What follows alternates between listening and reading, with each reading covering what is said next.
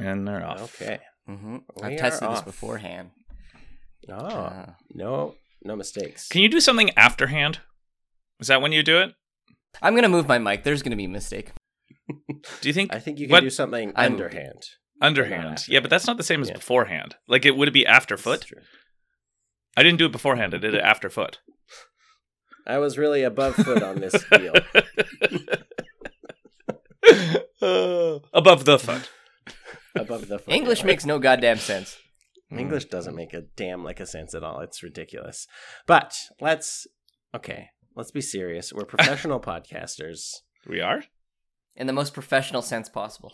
Only literally. As you are fond to say. Even literally? I mean, people have paid us I guess podcasts, so. There you go. Makes me feel icky to think about it. People have paid me to do this. Thank you, by the way. Mm-hmm. So this is what it feels like to have made it. This is it. Feels pretty good. This is it. We did it. We're living the dream. Yeah. Anyway, patreon.com/nothing to fear if you want to sign up. Anyway, okay, let's do this. Welcome, everybody, to Nothing to Fear, a weekly horror movie podcast hosted by me, Billy Schultz, and my two friends, Alex Wan and Luke Mason. Every week, we watch a different horror movie, and we are back after a little bit of a summer break. It is officially the spooky season. It is October at the time of listening, and let me be the first on record, Luke, to say, hey, you should probably wake that guy up from Green Day. So that's just a little... That joke will hit in a couple of months, huh? Sure will. Or when you hear this, so... Exactly, when you hear it. I just heard it. It'll have it. Oh, yeah. It didn't hit as hard right now as it will. That's true. Yeah. What is he doing before September starts? Put me to bed before September starts. I guess if he's got to sleep for the whole month, like he's got a busy August, probably done a lot of summer stuff. You know, he just needs a little nap. September's such a beautiful month, though. Like, that's not the one I'd want to sleep through. Maybe November. I'd sleep through. I would miss out August. Really? Yeah, too hot. I don't know. Maybe March. I'd sleep through March. Yeah. Yeah. I think I'd pick November. Okay, there you go. We've all got our months we'd sleep through. That's one of the questions that we didn't answer. Ask us anything. Which you've all heard by now, and was met with rounding success. Why don't we do our own Ask Me Anything? We'll ask ourselves the questions and then answer them. Listen, I'll ask the questions here, and then I'll also answer them. But anyway, no, it is October, and we have decided a wild take for this horror movie podcast. Halloween. Do all Halloween movies. No, not again. Okay. We're doing movies that I think, Luke, you picked this theme. Actually scary movies. A little cheekily on my part, I would say. What a change of pace for us. But yes, that's what we're doing all this month in October. We're watching movies that promise are scary and not on the cheesy side. So it was, Alex, I believe, is your pick for the month. Wait. We're not going to talk about the movie yet. How are both of you doing? Alex, how are you doing? I was about to tell you what movie I picked, but I got rudely interrupted. But anyways, yes. I'm doing well. Summer's it's so hot here. It's so hot. Yeah. I have a buddy who flew to LA on the weekend, and it's hotter in Calgary than it is in Pasadena. Which when we as a friend group were talking about it, we're like, that's crazy. And then the more we thought about it, it's like, it's actually not as crazy if you think about it, because right now we are getting more sunlight than Los Angeles, right? Just it's a science thing, bro. No big deal. It's the axis and the curvature of the Earth. But anyways, I think it's called axial tilt. The axial tilt. Yes, that's right. Yeah.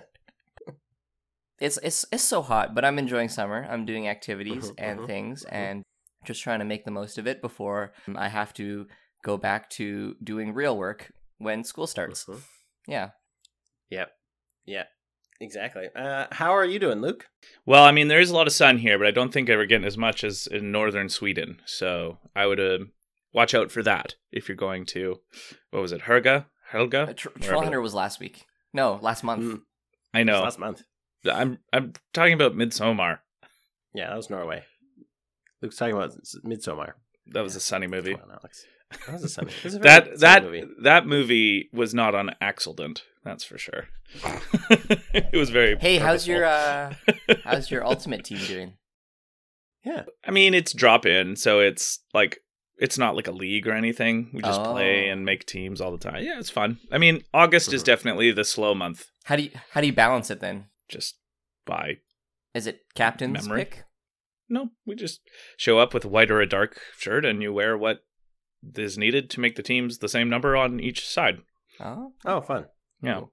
But August has been a slower time. You know, people are on vacation or doing whatever. So we've had a lower turnout. It's hot. It's been pretty hot here. But, you know, a lot less smoky this summer. So I've been grateful for that. A little bit smoky right now, but not. There hasn't been a single day of smokiness that was anywhere close to kind of like the norm of last summer. So that's You mean the that's norm of something the I'm last grateful. 5-6 years? Yeah. Right. Yeah, sure. Although I haven't lived in Nelson all those summers. So, yeah, it's been well. I mean, I'm ready for summer camps to be done. So I guess when you hear this, I will be very happy. Just They will have been finished. it's 11 straight weeks, and I have no time off because I am very much needed during the summer. So 2 weeks left of recording. I am excited for that. I'm counting down the days. Awesome. I myself am... How are you, Billy? Great. Thank you. Thank you for asking. So, Billy, how are you doing? Good. Yes, I'm doing well. As I mentioned off air at the time of recording, I am currently at the tail end of that pesky global pandemic that's been going around. Got the Rona, finally caught up to me after almost 3 years. So it's been not the most ideal way to spend a week, but lemons to lemonade and all that. It's been pretty good, all things considered, and I feel much better now. I finally sound like myself again, which was, you know, a little bullfrog voice would have been a nice treat for the listeners, I'm sure, but I'm glad that my coughing is mostly under control and I don't have, you know, a crippling addiction to NyQuil just yet, but oh boy. That shit's good, hey? It's not bad. It means I can sleep at nighttime and knock off for an hour and a half. So, yeah. Thanks, NyQuil. This is not sponsored by NyQuil. What do you get if you cross a Pokemon with a 90s rock band? I don't know. Coughing and wheezering. Coughing and wheezering. I just made up that right now on the spot. Hey, Can you believe good job. it? That's pretty good. I do believe it. That joke was an evolution. I know coughing from Pokemon Snap. It's always chasing the Jigglypuff, and then if you hit it with a Pester Ball, it goes away, and the Jigglypuff dances at the end of the cave level. Yeah. And coughing evolves into wheezing. So there's. Oh, really? I didn't even know that. Yeah. Yeah. That makes more sense now. Good joke, Yeah. Billy. Thanks, Luke. But what does that have to do with Okay, Weezer? Ooh, I think wheezing was play the drums for Weezer. Oh, yes. That's why they called it that. That's right. I forgot. Anyway, Alex, what movie are we watching for Scary Movie Month? Weezer, the blue version. That was a great I joined album. in. The blue album, I prefer- Pinkerton, and the green I album. prefer Weezer Red because Pokemon Red and Blue. That was not a very good album, though. No, it was actually a pretty disappointing album. But yeah, okay. Anyway, What was the question? You asked the question, I'll answer the question. I don't understand the question, and I refuse to answer it. it was how much does a banana cost, Michael? Like $20. No. Alex, we are watching scary movies for this horror movie Right. podcast, and you picked it. Well, so what movie did you kick this month off with? So all the like scary movies that I've heard of, right? I feel like we've done on this podcast already. So I had to Google some stuff. I had to look around. I had to ask some questions. And I mean, I personally didn't ask questions. I just Typed them looked. I looked for people that asked the questions. in. Oh, I see. So lots of what are some actually scary movie searches, or what are some scary movies you would recommend? And after parsing through a bunch of bullshit that we've already done, I landed on, funnily enough, a found footage horror movie. Yeah. Yeah, so man, what an Alex pick. Yeah. Yeah. You're really taking over Luke's territory here. Yeah, so I picked Hell House LLC, and just it came out in 2015, and it's a found footage movie, and a lot of people have lots of positive things to say about it. And there were people that said it was scary. And sure. I actually watched the trailer, and it intrigued me. Ooh, okay. So because there was a lot of pressure to pick a actually scary movie, for the Scary Movie podcast, especially to start it off the month. Exactly, right? Yeah. So I saw the trailer, and it looked very intriguing. So I was like, all right, fuck it, we ball. I picked it. That's nice. Okay. But I've never heard about it before. I stumbled upon it through my searches. I didn't know anything about it.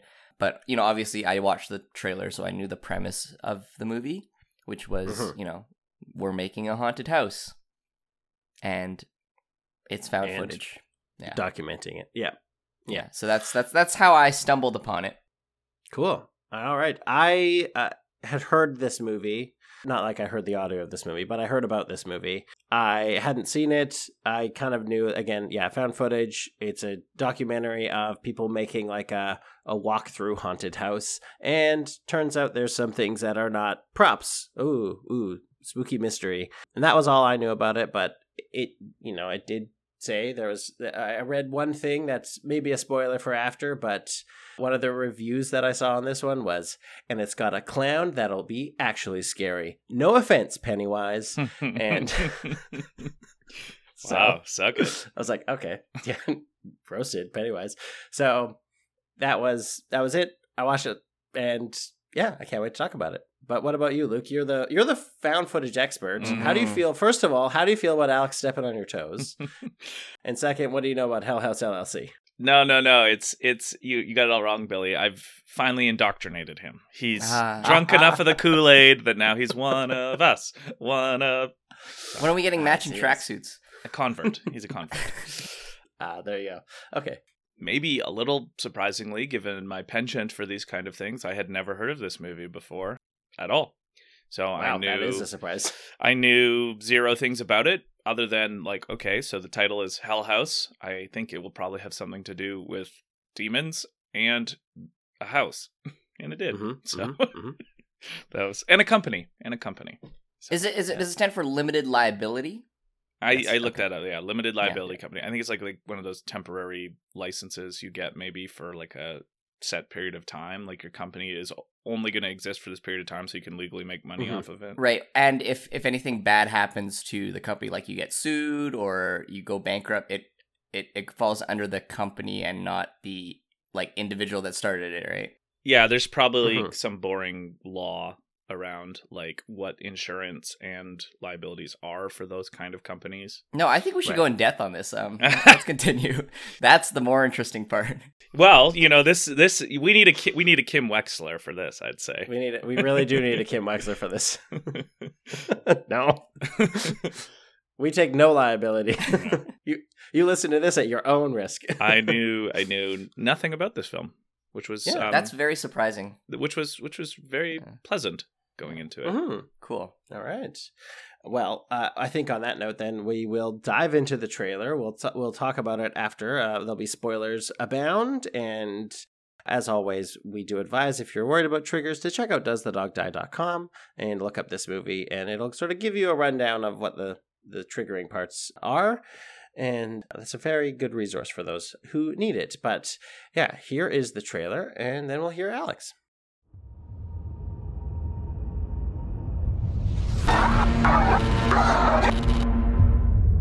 What happened that night at the Abaddon Hotel?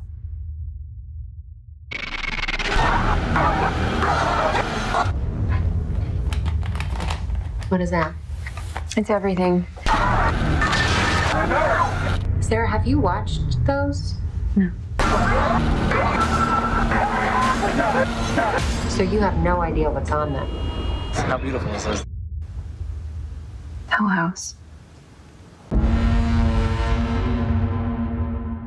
Look, there it is.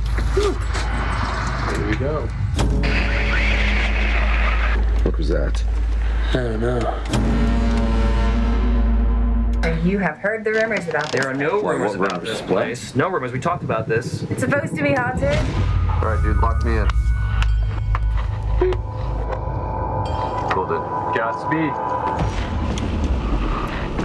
Hey, man. How many freaks do we have? 3 freaks. What's going on? Are you sure? 5.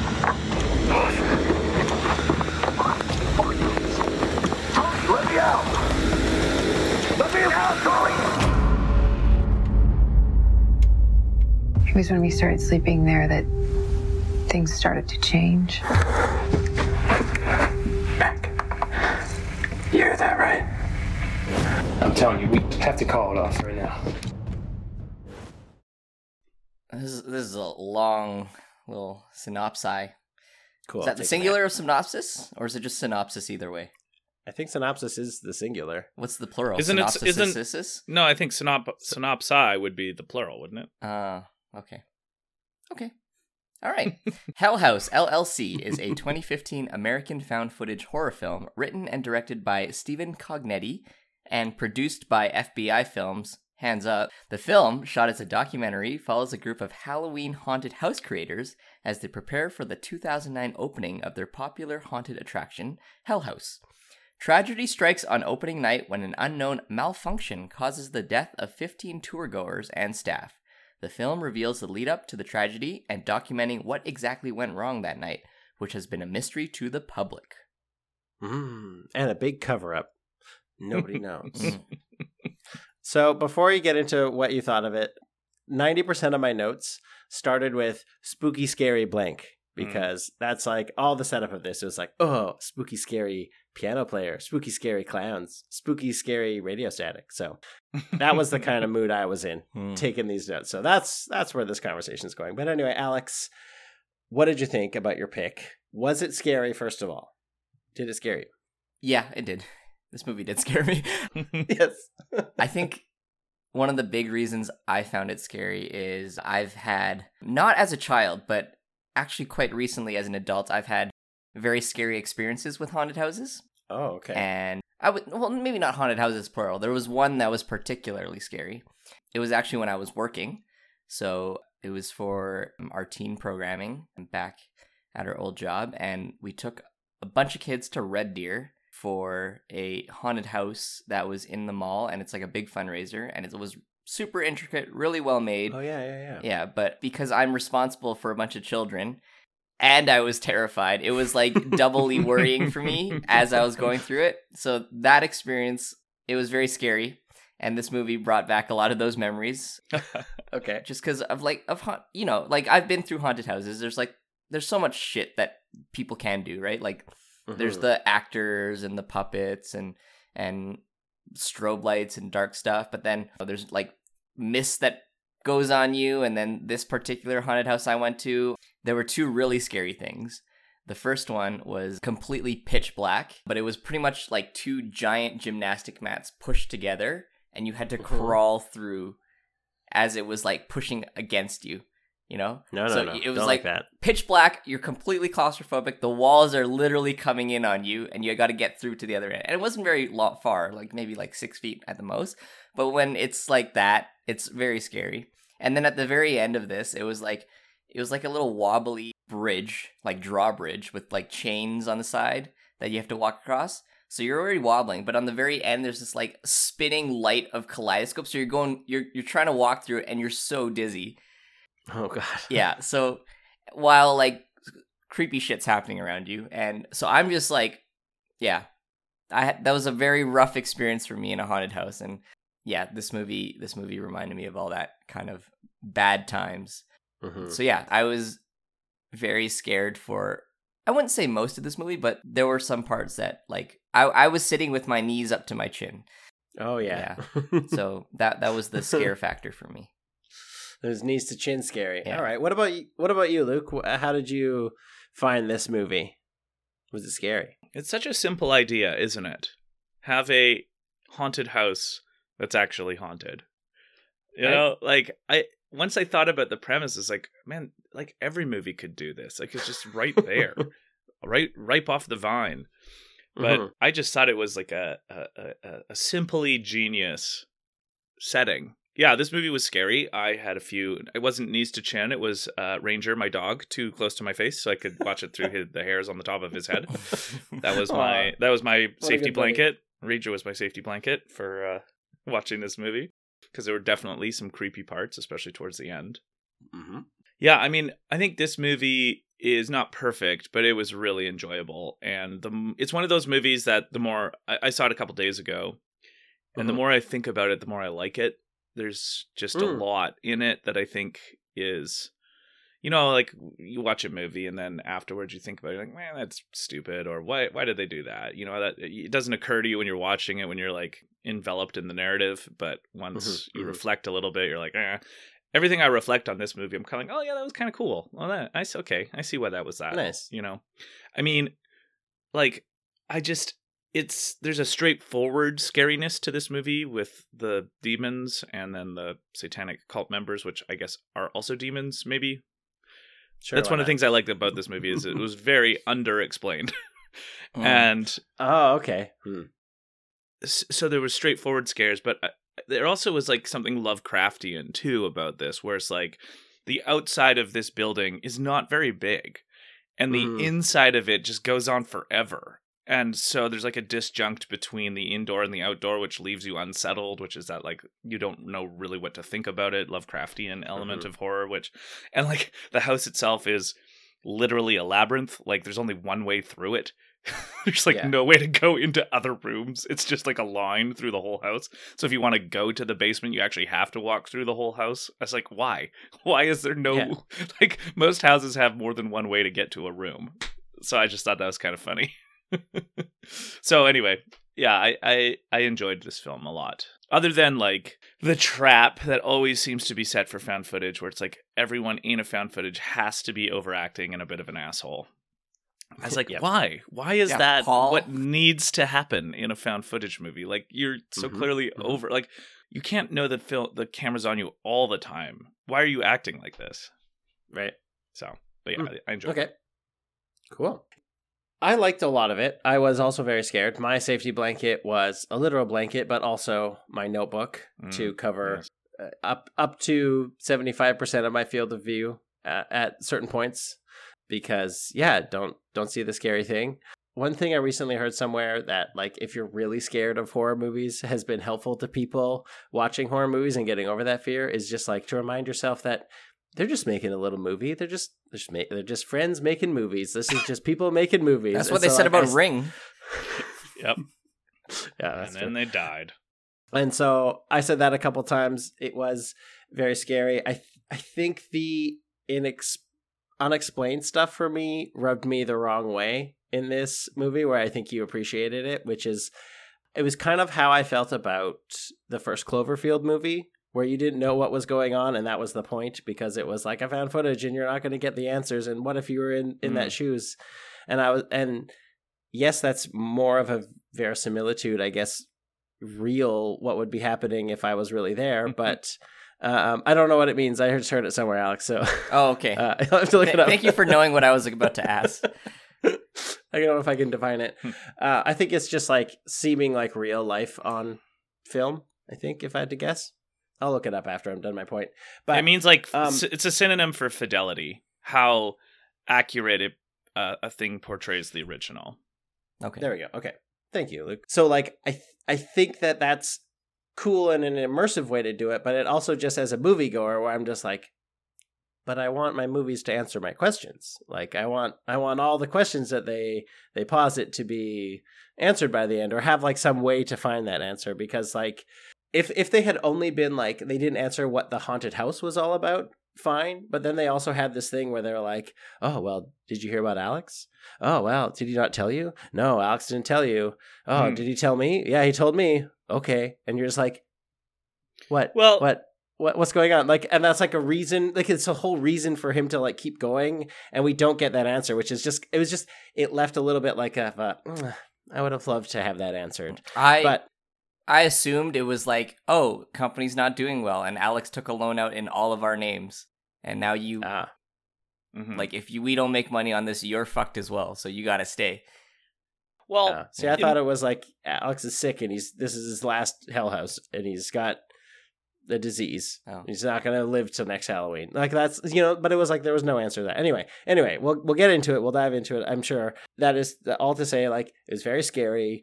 The jump scares were good. That clown, yes, way more scary than Pennywise. Like, I got it. Like, get fucked, Pennywise. This clown wins hands down. Yeah. And yeah, like, I think it fell into some tropes. I think it fell into some obvious things, especially at the very end with the like, oh, I'm staying in room 2C. Go to the front desk. We don't have a room 2C. It's like, she's a ghost. Like, she's a ghost. Obviously, she's a ghost. You've talked about it before, Billy, about guessing the plot twist before it happens. Like, it was pretty clear from about halfway through the movie that this is an unreliable witness that we're talking to throughout the film. Like, why did you get all these tapes that you didn't give to the police when they were looking for them? I don't know. Yeah. Okay, exactly. Good enough for me. Like, and this was like 5 years later, right? For an investigative journalist, she didn't ask enough questions.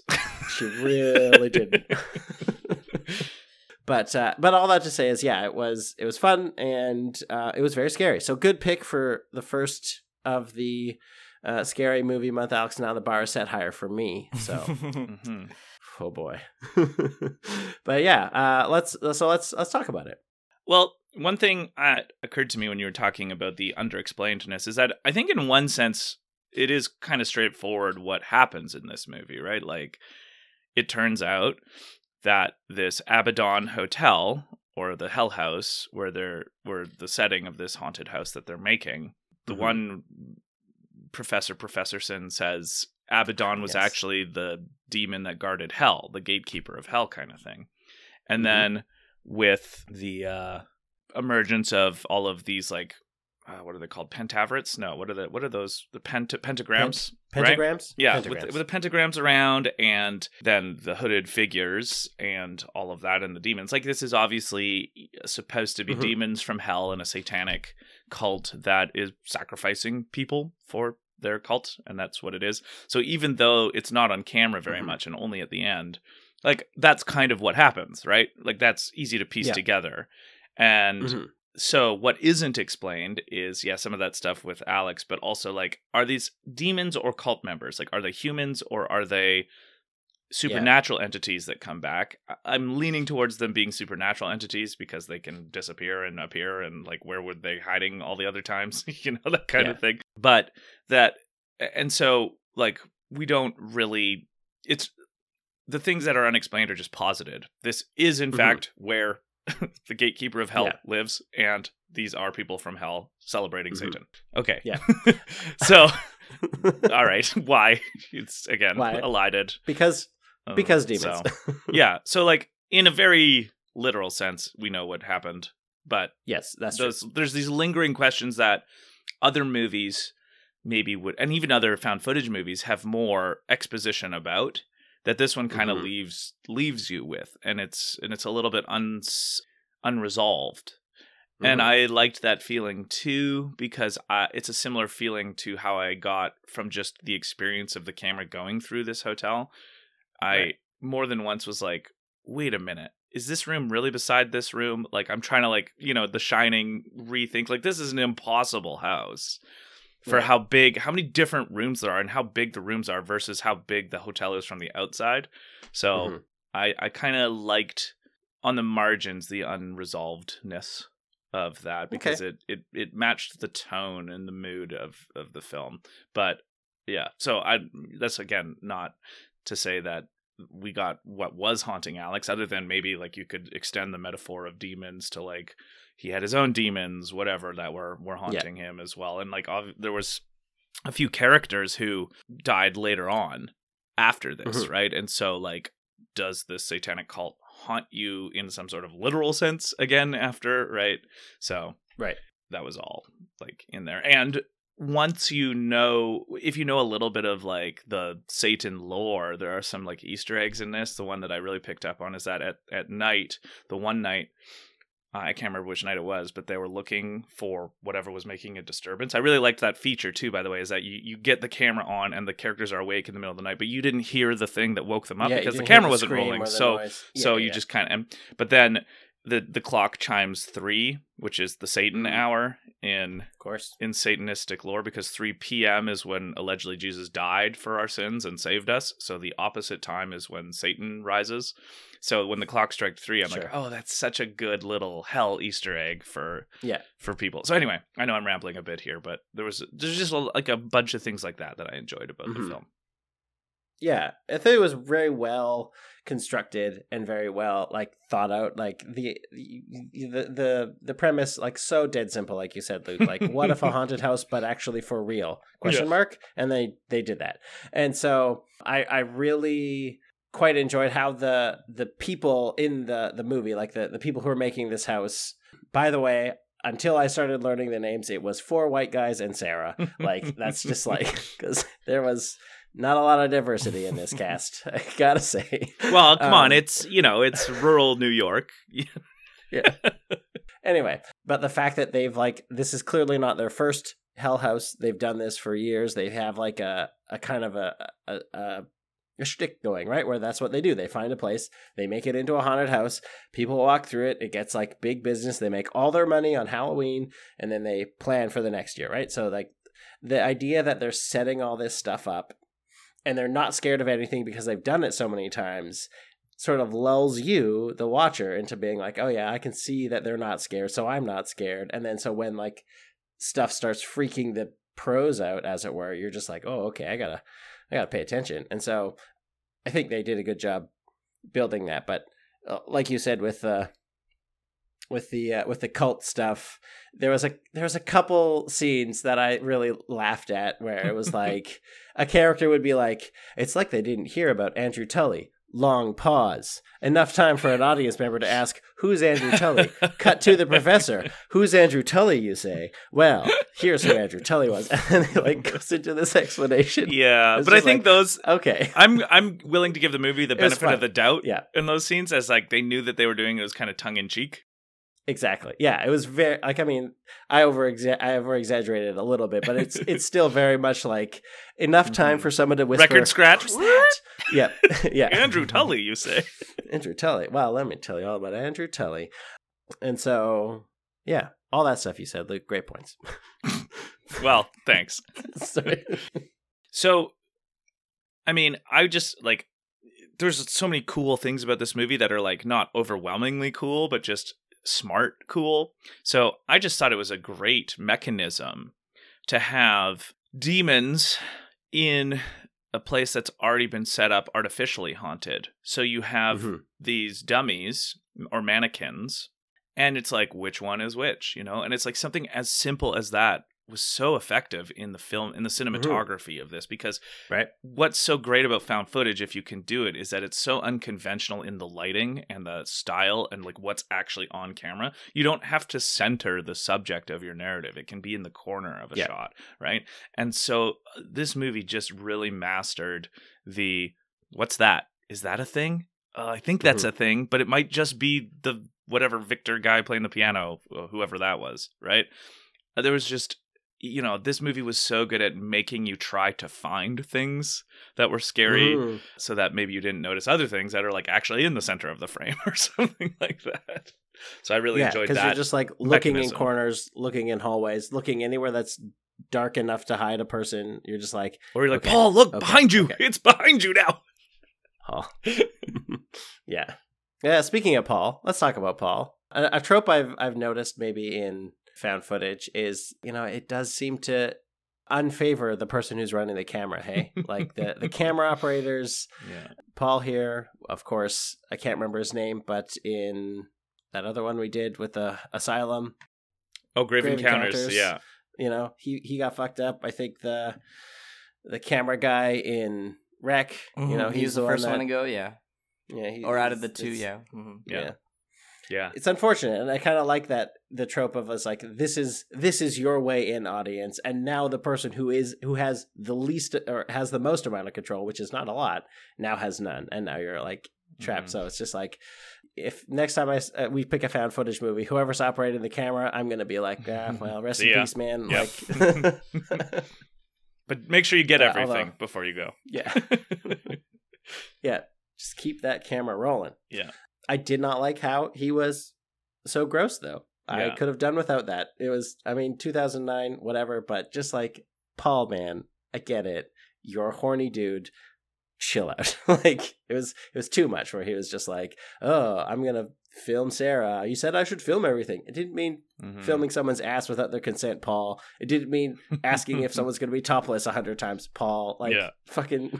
Well, yeah, I felt that was like a sloppily executed element of his character, which makes him less trustworthy and less reliable when he starts to report on these supernatural phenomena. It's the easiest way to make him like just a dick.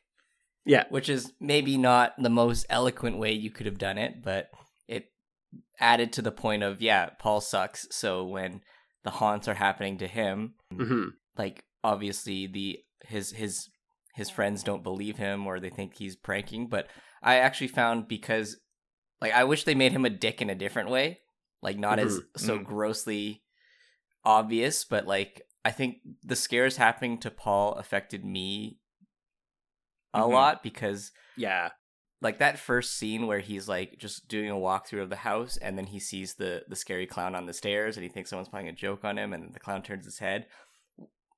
When you hear the genuine fear in his voice, and I'm like, oh, this is a guy that probably likes to scare people, or he likes to joke around, and he doesn't ever take anything serious. But when you hear that switch in emotion in his voice, I'm like, oh shit, something's fucking going down if they got this guy to act this way, right? Yeah. So I think that was like really effective in making the quote unquote shitty character be the one to get scared the most, and to have to encounter all the weird things that were going on in the house. Which, like, you said you wish they made him a dick in a different way. Like, they could have made him like a boy who cries wolf, right? Type of thing, where it's just like, oh my god, this thing's really scary, come check this out. And then like, he's orchestrated a bunch of jump scares early on, so that everyone's like, man, fuck you and your pranks, Paul. Then he would have been I don't know what his name is from Friday the 13th Part 3. Yes. Yeah. Sandy or something. Something like that. Well, you know what you're right.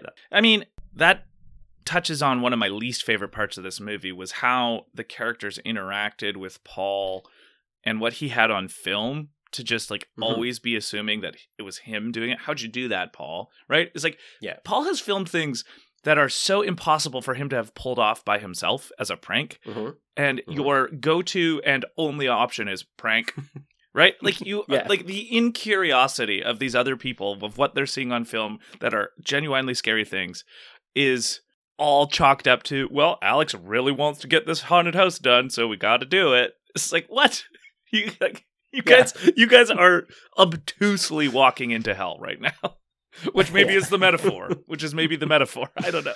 Yeah. So I was like, again, those are the things in movies where I'm just like, come on, guys. Like, how the fuck on one camera does he pull a clown up the stairs and then pull it back down? How did he do that? Right? You didn't think to ask that at all? He has it on film.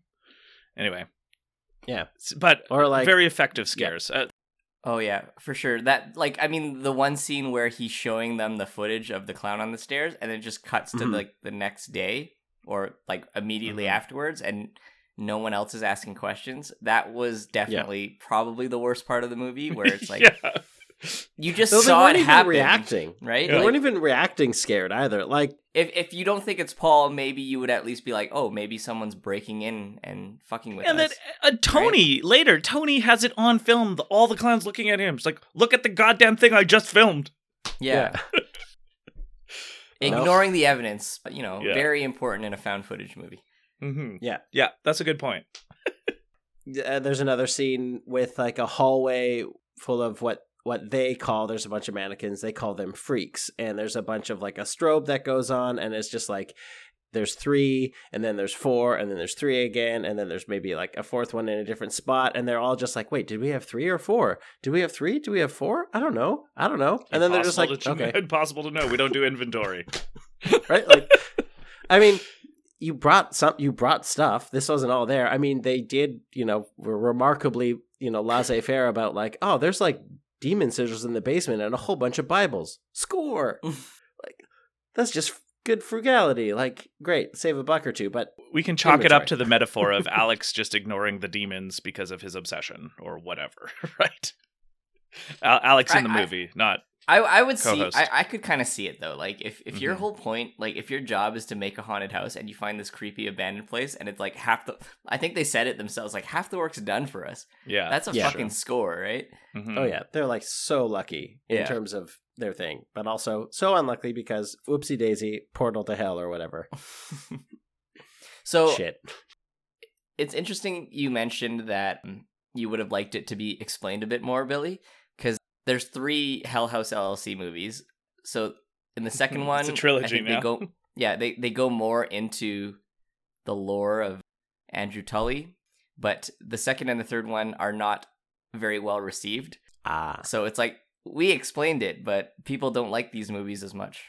Hang on. Sorry. The whole Andrew Tully stuff actually doesn't bother me. It's enough for you to be like, he was a cultist, he wants to do demon stuff. Cool. The part that I wish was explained more was things when, specifically it was the thing with Alex, where the reason that they kept Tony on board was because of something. Yeah. Did Alex tell you? Oh, he did tell me now. Okay, I guess I'll stay. And I'm just like, share with the class. Like, what are you doing? Like, I want to know that, because that gives a little bit more motivation as to why Alex is so ignorant of the real stuff that's happening. Never mind the stuff on tape that Paul is catching, because that's damn above us. But also, like, his girlfriend, who he professes to love and care about, is acting completely abnormal and sleepwalking and talking backwards. And he's just like, well, what are you going to do? Like, Demon's got a demon. Yeah, so like that stuff I would have loved to have them dive more on. Here's a take on that. Maybe this won't be satisfying, but like, if there were to in fact be a found footage movie, like in real life, if we stumbled across something and it purports to be a filming of real events, in all likelihood there would be a lot of things not answered, right? And so I think there is some, dare I say, verisimilitude to good word. The unresolved plot points. Yes. If it were to be, right? Like, again, if you picked up a camera off the street and saw something like this, you might have a number of things that maybe aren't as salient to the point as whatever it was that made Tony stay. But you would have things just like, what are they talking about? What is that about? It wouldn't be very coherent, actually. Right? So I think there is some element of that going on. I think this movie did enough smart things where it's like, it's doing that on purpose to you. Mm-hmm. And I agree, and I understand the point of the movie is I can still be annoyed that I didn't get my answer. Of course, right? And so it is annoying. It's just like, because like Tony is so ready to go, right? Like he's like, "Fuck you, I'm out of here," and then it's like hard cut, and he's like, "So, I guess I'm gonna stay after all." In this like this field, like, he's just in a field. Why is he filming himself in a field now? Yeah, so you're right.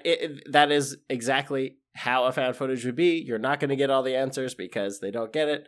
But I can also hold the truth of that being annoying to me, the watcher, who is like, why are you staying, Tony? Tony, smarten up. Yeah. I think I really like this style of found footage where it was like the documentary style, but lots more actual source material as well. Because I think like out of all the found footage we've done, like only 2 of them have been documentary styles, is Lake Mungo and this one, right? Yes, that's right. Yeah. Big Mungo vibes on this one too. Yeah. So I actually liked the whole like the newscasts at the start, the interviews with the photographer and the YouTube video, the author, the YouTube video of the tour goer, and then like actually looking through the tapes, and then the final like investigative journalist going through. I really liked all those styles kind of meshed together, and it helped me not feel, dare I say, bored with like the regular kind of found footage style. How it kind of kept switching it up, and it gave lots of different narratives, which I enjoyed, different points of view as well. And I thought it did it well in kind of flipping through different timelines, but still having a very coherent story. And you know, still the main part of it was those tapes that Sarah brought with the original footage, but it was still able to flip back and forth with different different times. Yeah, I thought that was an interesting mashup of like not just the idea of a found footage tape being like, I found this tape and this is what's on this tape start to finish, but like found footages almost where they have a bunch of different sources and a bunch of different things. And I think this was maybe the first time we had like YouTube in a found footage. Is that am I right in saying that? Like YouTube videos and like the idea of like YouTube as a thing. I guess, you know, for the time period 2009 is like this was filmed 2015, so this was 2015, but it's set in 2009. So right. Yeah, it was cool. Yeah. YouTube's a thing. Yeah.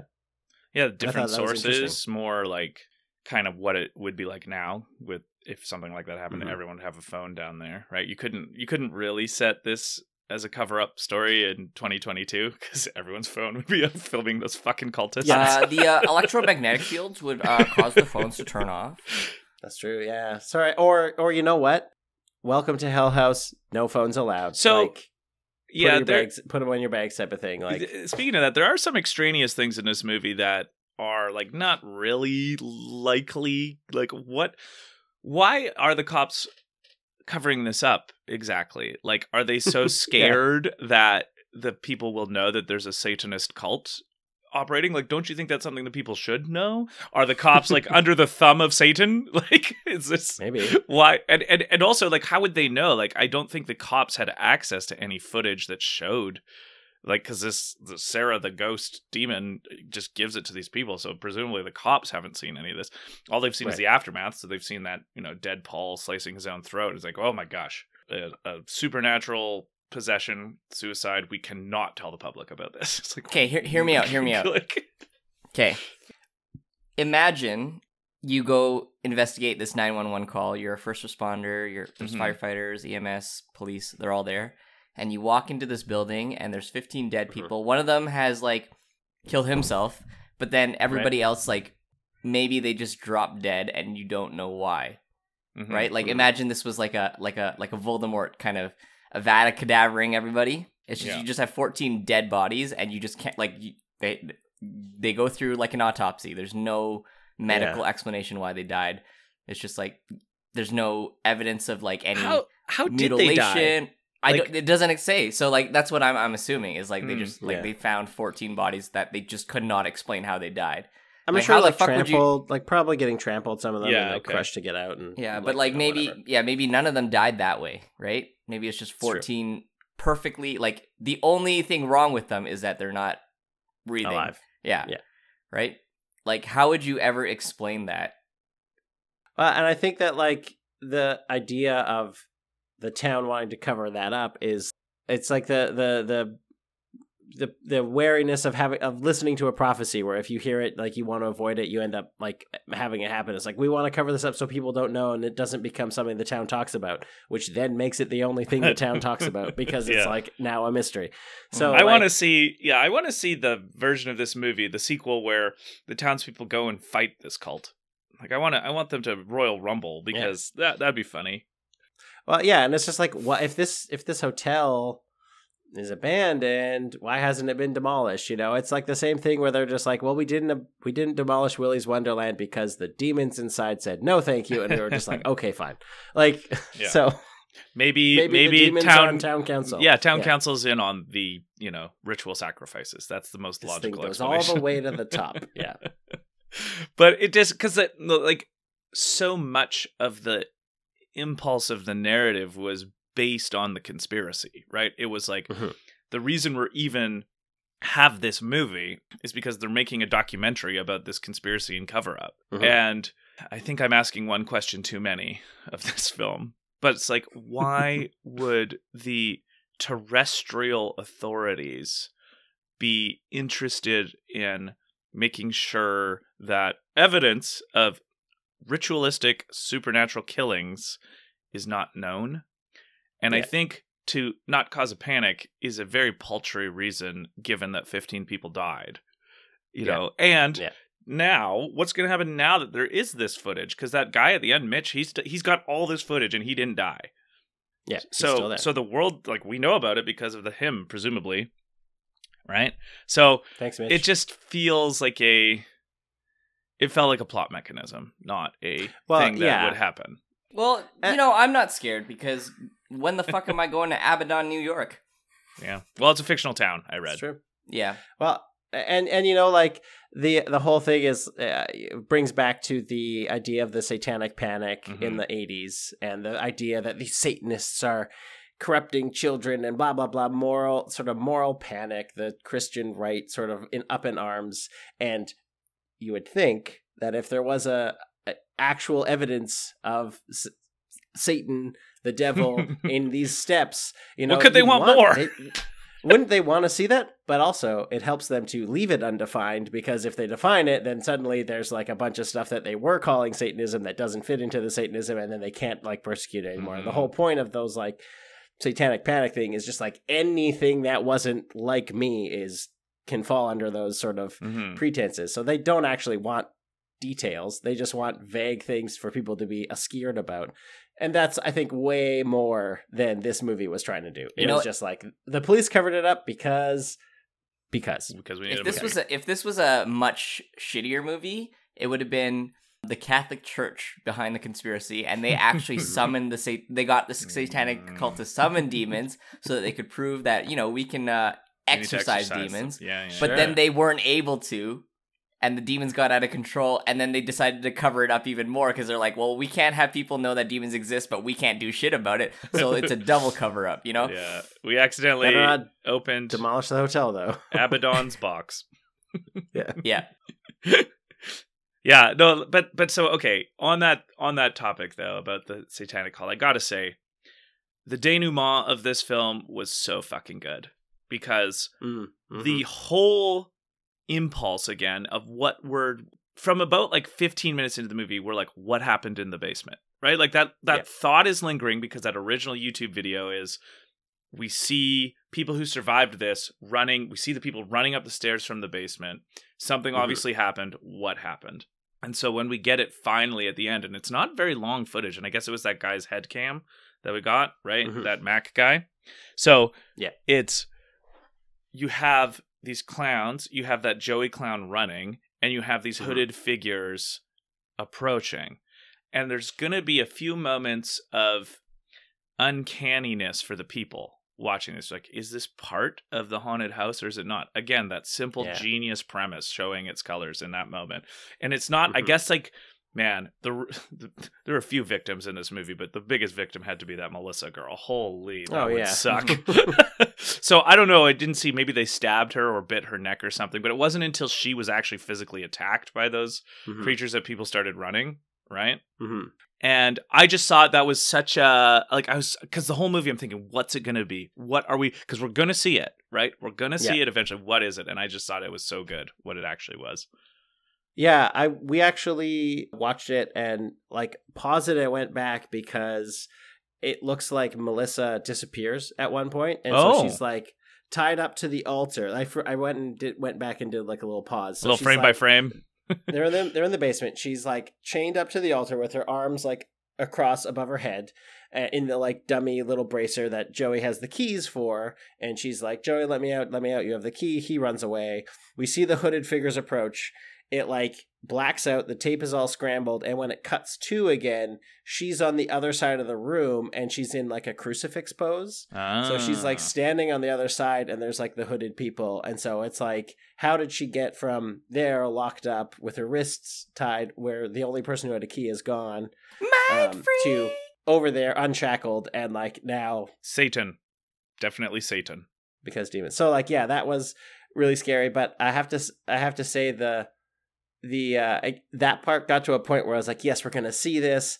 And then like it went on for long enough to not be scary anymore again. Like that sort of thing that happened where it was like the biggest scares, again, not to spoil the spodum, like the biggest scares in the movie, I think happened before that. Totally. And the sort of climax of it being like that, I was just like, okay, yeah, there's more screaming. Yeah. It wasn't like terrifying, but I thought it did a great job of like atmospherically placing yourself to what it would have been like for the people in the basement watching this happen and why they pushed their way up the stairs. Because it's like, Joey runs out because he knows that this is not part of the show, but the people don't know it's not part of the show, right? And I like that. Again, there's a Lovecraftian thread in this movie. It's like, what am I seeing? I can't really know what I'm seeing. In less haunting elements, it's like you're at a carnival or like those old freak shows, and you're displaced. You don't have like a psychological mooring to know what you're experiencing.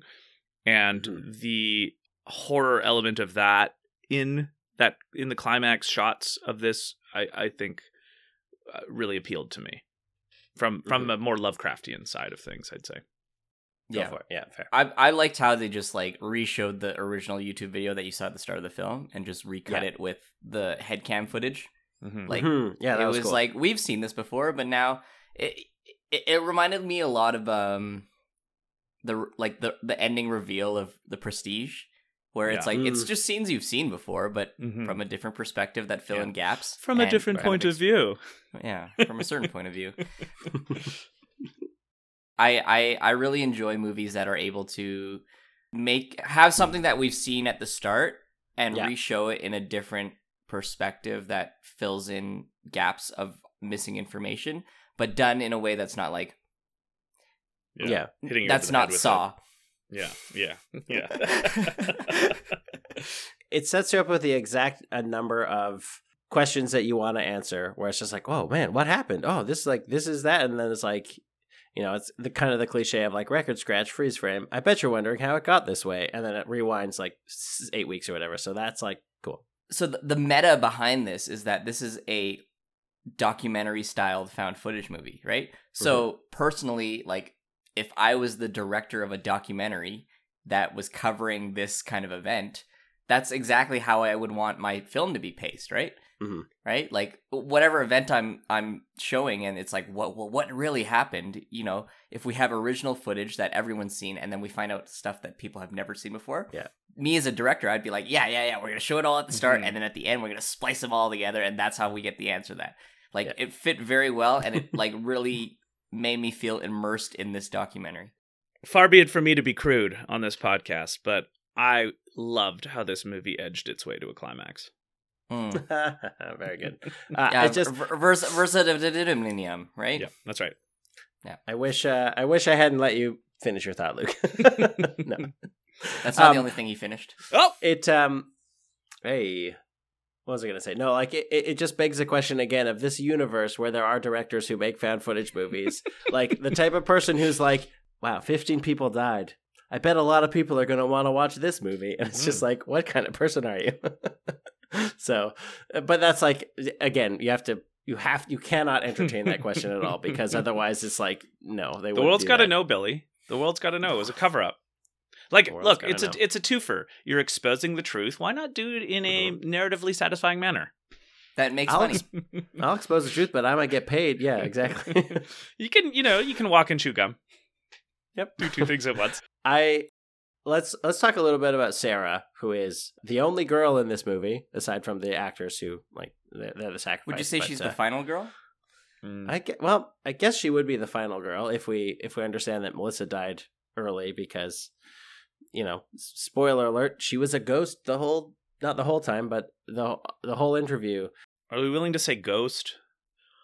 I don't know, possessed demon. She was bashed pretty badly, and she managed to not be bloody on the interview, but then when they go to her hotel room, she's all like scarred up and stuff. So I think Sarah, like, I don't know, I kind of liked her. She kind of did some tropes where she, it was just like, we need someone to be like, I'm scared, and everyone else to be like, don't be scared, that's silly. And like, why not make it be the girlfriend? Because couldn't have one of the guys objecting. That would be. I feel like that was Paul, though. That was mostly Paul's rule, wasn't it? No, Paul was like just there to film stuff. Like Sarah was there at the start to be like, guys, this is creepy. Why are we staying at the hotel? Like at the very start, where they're like, right, okay. She's the only one who's like objecting to any of Alex's stuff because she's dating him, and he's just like, don't worry about it. And then there's a whole thing where she's talking in backwards speak, and they're all just like, well, don't need to investigate that. Which we looked up what she says And what she's saying in that scene where she's talking backwards is, when I got to the front door, the police were arriving, which is like what she says, I think, in the interview with Diane later. And so like, I thought that was a huge missed opportunity to have them like, whoa, it sounds weird, let's play it backwards, and then have her say that. Like, that means nothing to them, but then we get to see it in context later, being like, oh shit, something was up the whole time. And like, it's enough that she's speaking in reverse, but I thought it was a weird thing to like put that effort in and then not give us a reveal like right away. I thought she was just saying join the Navy. No, not that. Yeah, I don't know. I mean, it's like her character, there's, I guess, two Sarahs in this movie, her unpossessed and possessed one. And the unpossessed one was kind of bland and felt very, like, just in the movie to have someone who it would make sense for this documentary crew to be. They needed a survivor. But possessed Sarah, I don't really know what to make of her, because I don't really know what to make of the plan. Like, why are you giving these tapes away? Like, if you need secrecy for your rituals, why are you giving away the tapes that expose your rituals on them to like documentary people who know what to do with them to make it public knowledge? Like, because demons. It felt unnecessarily risky on the part of the demons and the cultists to be giving these. And even like, they have Sarah being killed on tape by possessed Paul, and they haven't ritualistically killed whatever her name was, Diane and the other guy yet.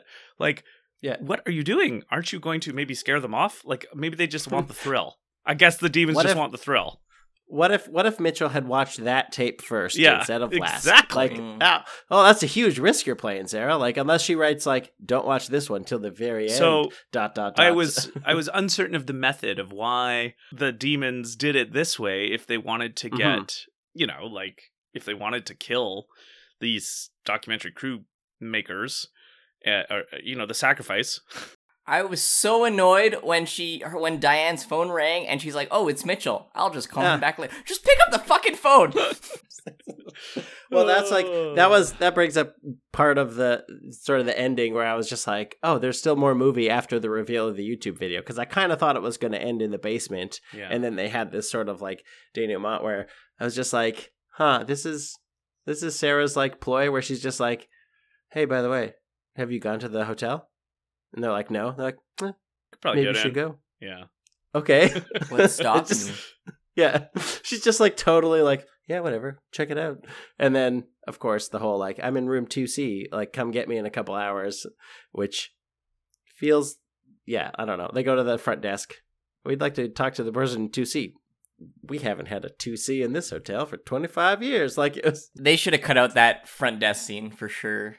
So silly. Just why would they go to the hotel without all three of them watching all this footage first together? Like, why wouldn't they do that? Still gonna be there. No. Remember, it was we have to break in before this certain time because it was still it's nighttime. 5 a.m. Okay. Yeah, it's the spookiest time to go after all. And so I thought that part, the whole like Diane going into the hotel to finish and get more sacrifice, I was just like, okay, you kind of lost me a little bit, movie. Lamb to the slaughter. Kind of a shitty investigative journalist, as you said, huh? Yeah. Yeah. And incurious. Yeah. Yeah. That's everybody in this movie. Everybody was incurious. Yeah. And just way too willing to blame it on like a person they don't like, which again maybe is a metaphor. Right. Scapegoating. I've alluded to it a few times, but I really want to like get your thoughts on it too, though. It's just like, I was so impressed and totally discombobulated by this hotel. It's like, so there's like, it looks from the outside, there's like 30 rooms in it, and from the outside it looks like there's maybe like 7. How is it possibly as big as it is on the inside? So actually this maybe will help you help with the disorientation, but I don't know if you remember a few Halloweens ago at the club that I used to work at, that's no longer there, rest in peace. We had a haunted house. We turned the whole club into a haunted house. Right. And the way we achieved a sense of death and a sense of depth. And like, I'm afraid I don't know what you're talking about. that was a little slip. But was like we made these sort of artificial corners and artificial like sharp turns and stuff, so it felt very labyrinthine. And I thought that I guess assumed that's what they had done in this hotel. Like they had a dining room that was, maybe it looked that big, but maybe they built like a fake wall to divide it and then have like a second room, so it could feel like a little bit bigger and a little bit more disorienting with turns and twists. And like, because I don't know, Alex, did you bring the kids there? I don't know if I either didn't of go you to that came one. down. No.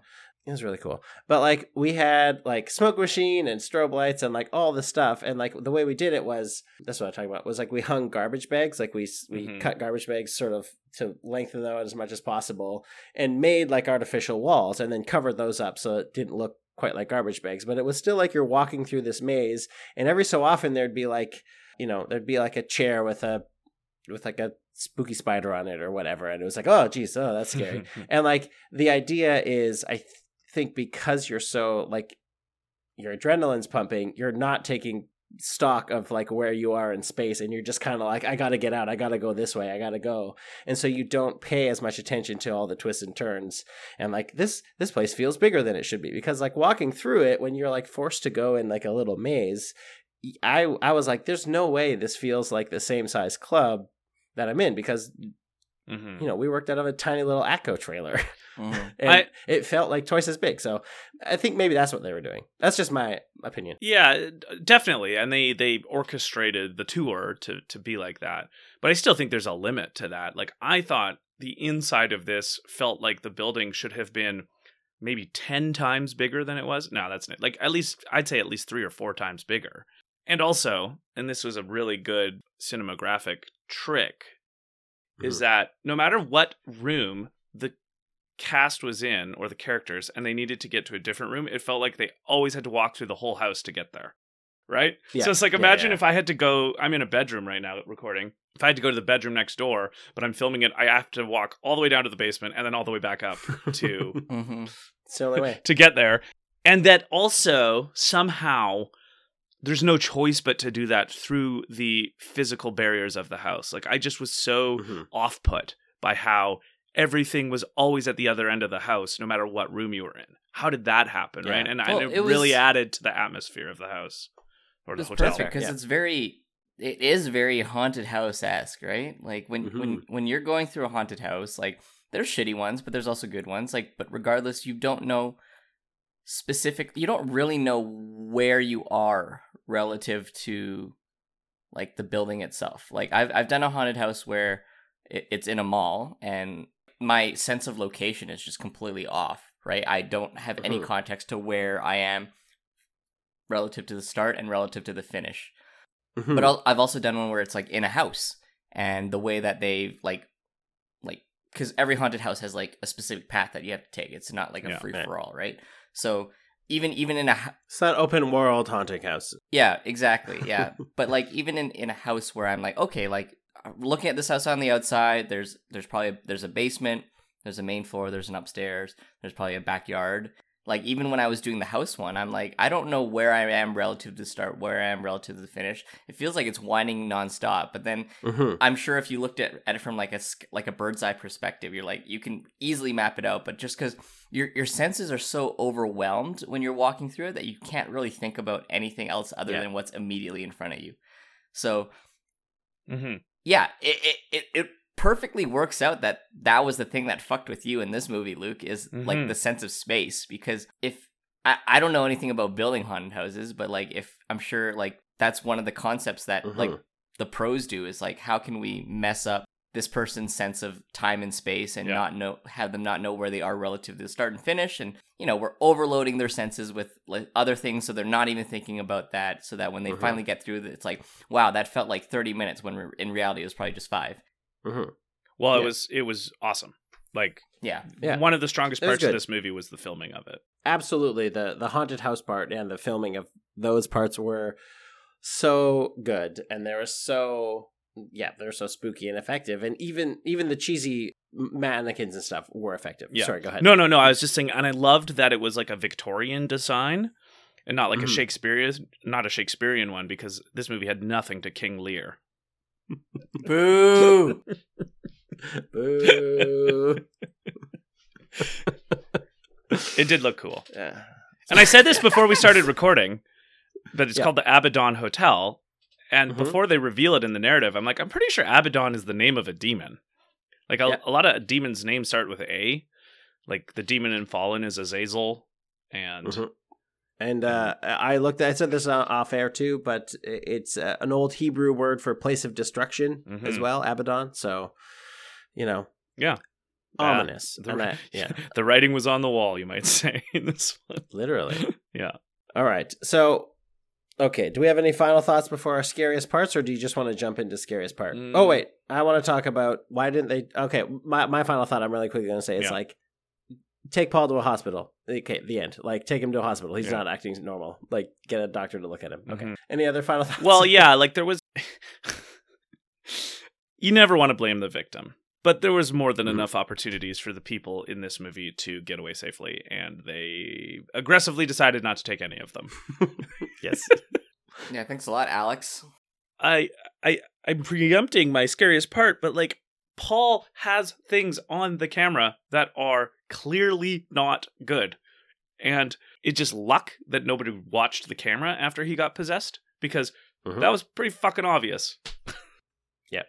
Yeah, we're gonna look at this. They said to for posterity and for planning next year. So maybe the idea was they didn't watch it live or they didn't review anything. But even still, Paul should be like, yeah, guys, check out all of this weird shit that's happening, including the person that shows up in my room a bunch of times. But yeah, so any final thoughts about Hell House LLC, Luke? I just liked it. I think it was a polished, intelligent, scary. There was scary parts. It wasn't an overwhelmingly scary movie, but it was a really good first entry into this month's theme of horror movies that are scary. Yeah, it's a good job. Alex? I just think, the premise of it, a haunted house being haunted, is super cool, just because so simple. You're just primed to be scared, right? Every corner that you turn, you're just like, oh shit, there's a mannequin. But that was put there on purpose by the people of the movie. So I shouldn't be afraid of it, but I was. Every time the camera just moved through it and you saw, the little Hector playing piano, or there was like the shitty toilet, it's just like the diners, the hotel, the dinner guests. Yeah, I'm supposed to be scared by this, but I saw that it was placed here, so I shouldn't be. But then the clown mannequin is part of the scares, but also the simple thing is like the head can't turn. That was so scary when the heads turned. Yeah. And then I really liked how they didn't just like be like, yeah, the heads can't turn. Like one of them actually physically walked up and tried to turn the head, and it's like, this head doesn't turn. So it was a lot of good showing and telling. All right, so then Alex, scariest part, if you please. And I'm excited for this month's scariest parts of the movie. Oh, there were a lot of scary parts in this movie, but I think the one that stuck with me is the one right before Paul gets, I guess, abducted or whatever. And he's there's like he does his kind of little vloggy thing where he's like lying on his mattress with the camera facing towards him, but you see out the door. Also, I don't understand people that sleep with the doors open. I can't do that. I just can't. Close your door. Yeah. Turn off the scary red light as well. Yeah. Why is that on all night long, Paul? Yeah. But like you're kind of primed quite like to keep looking behind because the door's open, and it showed up a few times where there was that figure that walked in behind him that he was like, who's that? And then they just walk out. And he just assumes it's Sarah. Yeah. And it could have been because she was sleepwalking. We don't know. Yeah. But then, my scariest part is when I don't know who it was, like some kind of ghost, some kind of demon. I assume it was maybe the, in the lore of the hotel, the mother or the daughter that went missing. She's just sitting there on the side of the wall. And he doesn't notice it for a long time. Yeah. Right?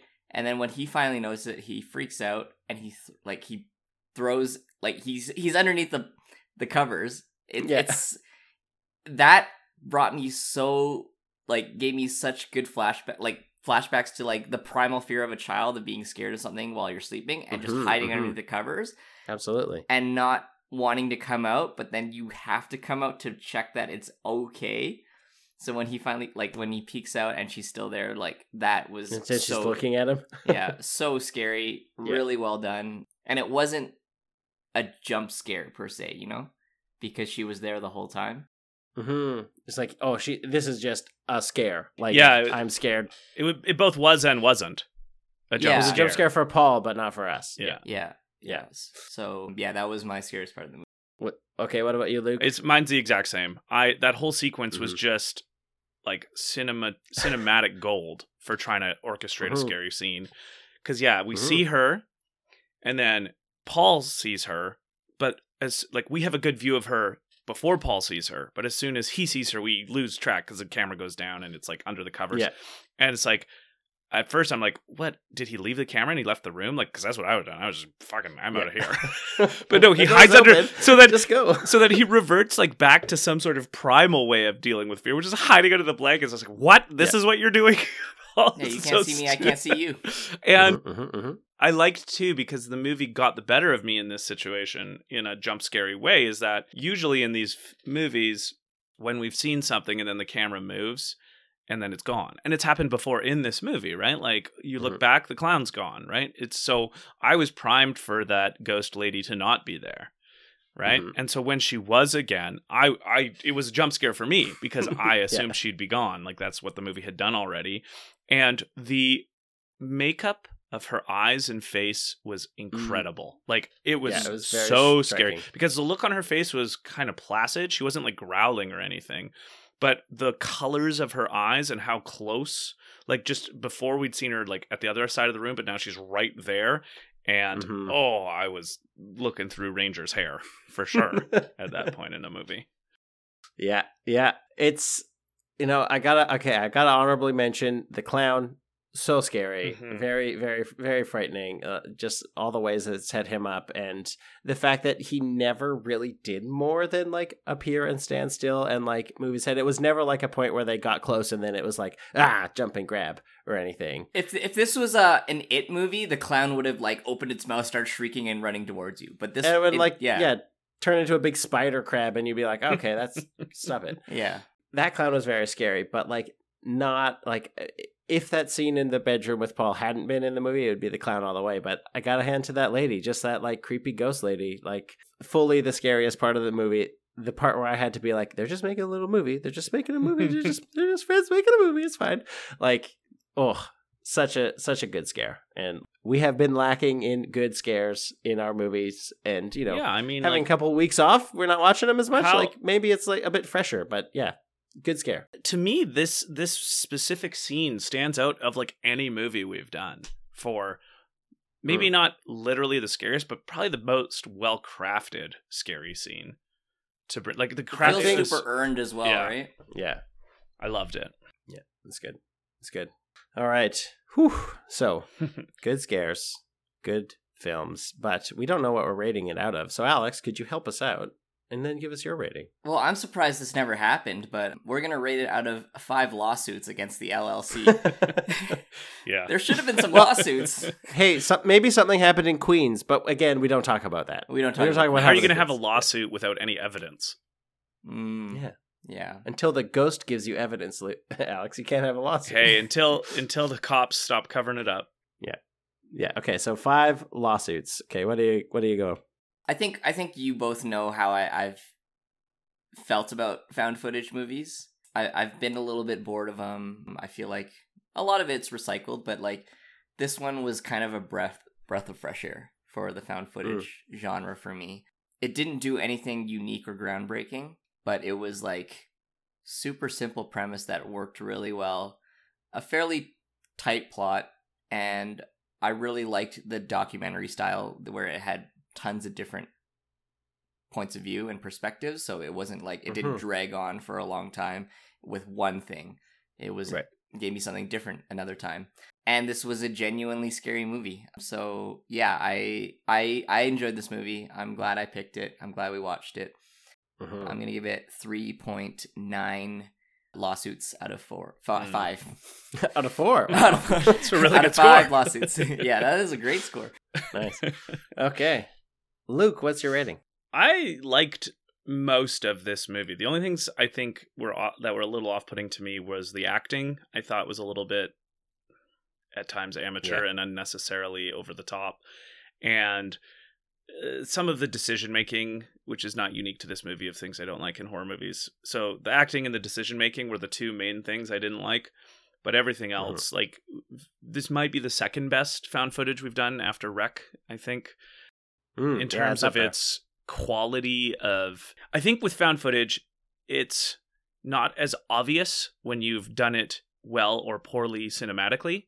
You really have to peel back the layers of what the camera work did in that movie to differentiate it from other ones, because it's a lot of like shaky handheld moving around. But this movie was just so tight and polished, and I wonder how many takes they had to do for some of these, because they got like the perfect off-center shots for a lot of things, and that's not easy to do. So I was really impressed with the cinematography of this movie. And the plot was great, but the unexplained parts too, where there's a couple, the Lovecraftian motif and the kind of revelations, the hell and Satan part of the Bible, those were both like kind of just deftly, a small bell was deftly rung in the Abaddon Hotel 3 times by that. Ding, ding. And I really enjoyed that, because, as I think I've said, like, folklore is probably my favorite genre of horror movies, and there was just a little bit of folklore in this, and that was cool. So all that on board, I'm going to give this 4.25 lawsuits out of 5. Oh, wow. Yeah, I liked it. Nice. Yeah. It was a fun time. I'm glad we watched it. I would be lying if I said it was my favorite movie that we've done or watched. I mean, I'd be lying too. Yeah, me too. I think that the scares were very well done and the tension was very well done. For me, though, I think the unanswered questions, the little teasing things with Alex, and the sort of incuriosity to answering those, or having some way to give the audience an answer, even if it was like, hey, we found a journal and it said blah blah blah. You know, I wrote down what could Alex be dealing with, and I wrote, it's because he's dying. It's because he's pregnant. He was going to war. It was 2009. Maybe he's being shipped out. And then finally, because it was a 2009 movie, maybe it was climate change. Like, that's maybe, could have been the reason. Probably climate change. So anyway, yeah, probably climate change. He is climate change. So it was a lot of fun. But I think it does lose a couple marks for that. So I'm giving this one a 2.9, just shy of a 3 out of 5 for me, but 2.9 lawsuits out of 5 for me. And yeah, that's Hell House. Yeah, and as my Discord name says, it's not a Hell House. It's a Hell Home. I mean, technically, it's a Hell Hotel. A Helltel? Helltel. Hell House is where the Hell Heart is. Mm-hmm. Yep. Yeah. That's right. Hell Home is where the Hell. Well, actually, Hell House is where the gate is. So I guess it's also in Paris, from As Above, So Below. Oh, there we go. Maybe that's why it was so windy. It was part of the Paris catacombs. Yeah. Yeah. Yeah. Okay. Yeah, okay. I think that, along with climate change, is the most logical reason for what's happened in this movie. Sure. That makes sense. Okay. Well, there we go. That's Hell House. It's time now to move into the Something to Cheer section. What are we cheering this week, this October? What are we cheering to start the month off, Alex? Well, since it's October, but in the present time... just pretend. Yeah. In the present time, it is not October. Not October. But I guess it'll be very public knowledge by the time this comes out, but not very public. It'll be semi-public. My sister gave birth a couple weeks ago, and I am now the proud uncle of this little shrimp baby. Uncle Juan Kenobi. Yeah. So yeah, that's my cheer. Oh, that's I met her once. Congrats. She's super cute. Actually, that's not true. I don't think babies are that cute. She's a bundle of joy, is what I'll say. There you go. There we go. Yeah. Yeah. So that's my cheer. Awesome. That's great cute. cheer. What are you cheering, Luke? I'm going to take a gratuity here and have an honorable mention and a cheer. So my honorable mention is actually podcast related. This podcast related. The other night at trivia, one of the categories was movies, and there were 3 questions that I only got because I do this podcast with the 2 of you. Question 1 was, what is the name of the camp that Friday the 13th is set at? And I wrote Camp Crystal Lake. And I wouldn't have known that if I hadn't done this podcast. The second question is, what colors are Freddy Krueger's sweater? And I only know that because I do this podcast with you two. Oh, yeah. I even wrote green and black? dark red and dark green. Dark red and green. It's red and green. Okay. But I wrote dark red and dark green because I knew it. Because actually, hilariously, I know that more from Scream than from Nightmare on Elm Street. And then the last one was, what actor is the Michael Myers mask modeled after? And I helped my team out with 3 questions that I would not have known if I didn't do the Nothing to Fear podcast. So I wanted to throw that out. What was the answer to the third one? William Shatner. It's William Shatner mask. Oh. Okay. But the actual cheer, and I mean, this will be kind of dated when this comes out, but we were talking about it a little bit. I've said it a few times, but I'm cheering the TV show Better Call Saul. It wrapped up good show this month in August, the series finale. The last 3 episodes really intertwined beautifully with Breaking Bad. Mm-hmm. There was one scene in the penultimate episode between Kim and a Breaking Bad character that I did not see coming, and it was so awesome and really just like, you know, when a show gives you something you didn't know you needed, but as soon as you get it, you knew you needed it. It was just awesome.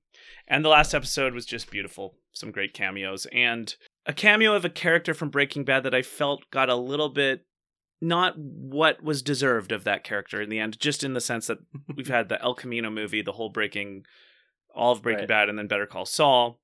And there was the one character from Breaking Bad that made a cameo in the last episode that I adored. I was so happy. I didn't expect it, and it was so good. Would it be too much of a spoiler to say that maybe she finally knows what a mineral is by this point? Yeah, well. No, that's right. Yeah. That's a good show. Yeah, I'm really glad that I managed to watch it. Amy was watching it and convinced me to like get back onto it because like I had been watching it on Netflix when it comes out like a year after it would air on AMC in Canada because streaming rights are stupid bullshit.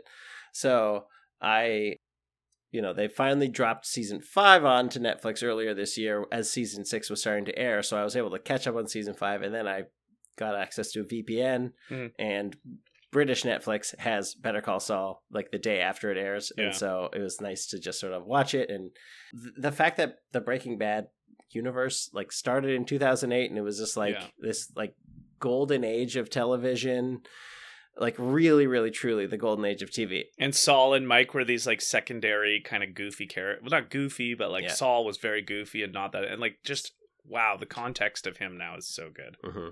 Yeah. So that's a good cheer. But yeah, my cheer this week is, despite the fact that I spent the whole week recovering from COVID-19, I got to do it with Amy. And so not having to be alone and having people to take care of and take care of you has been great. Sad that our vacation plans got a little bit scuttled. Not a lot of chances to go out in public, obviously. But, you know, we did leave the hotel room a couple nights ago at nighttime.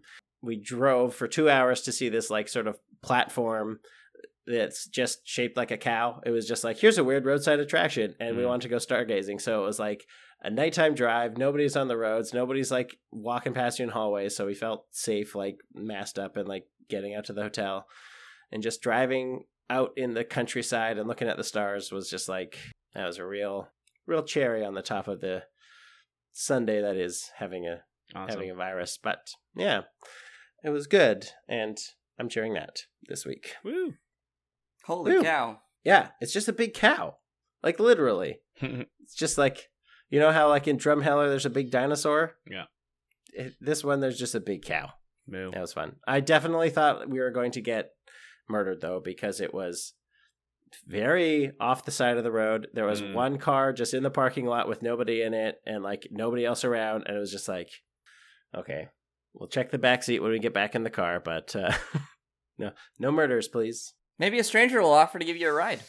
Yeah, that'd be easy.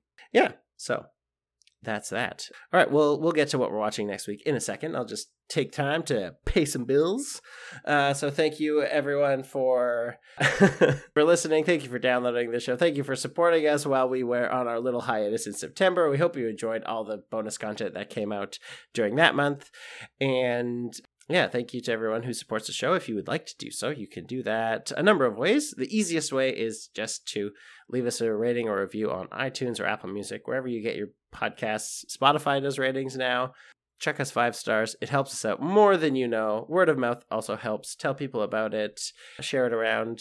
And if you have a little bit of money that you would like to give to us to keep making the show, we have a Patreon. It is called patreon.com/nothingtofear. As little as $1 a month, you can get into the Patreon, and there are some sporadic bonuses, but we try to put some stuff up in there. And most recently, we had the call for patrons to ask us anything, and boy, did you! And you have heard that episode before this anyway. But it was a great record. Thank you very much. I really enjoyed recording that one. I didn't like that fun. one question in particular. Yeah. But the other ones were okay. I knew you would have a problem with it. Mm-hmm. But yeah, so patreon.com/nothingtofear. You can do that. It helps us out a lot. And yeah, you can also follow us on social media. Nothing to Fear Podcast on Instagram, NTFpod on Twitter. I'm at Billy by Design on Instagram or no, I'm not that anymore. I'm at Design Billy on Instagram and Twitter. And you can get a hold of what Luke is doing. How can they do that? Through the internet.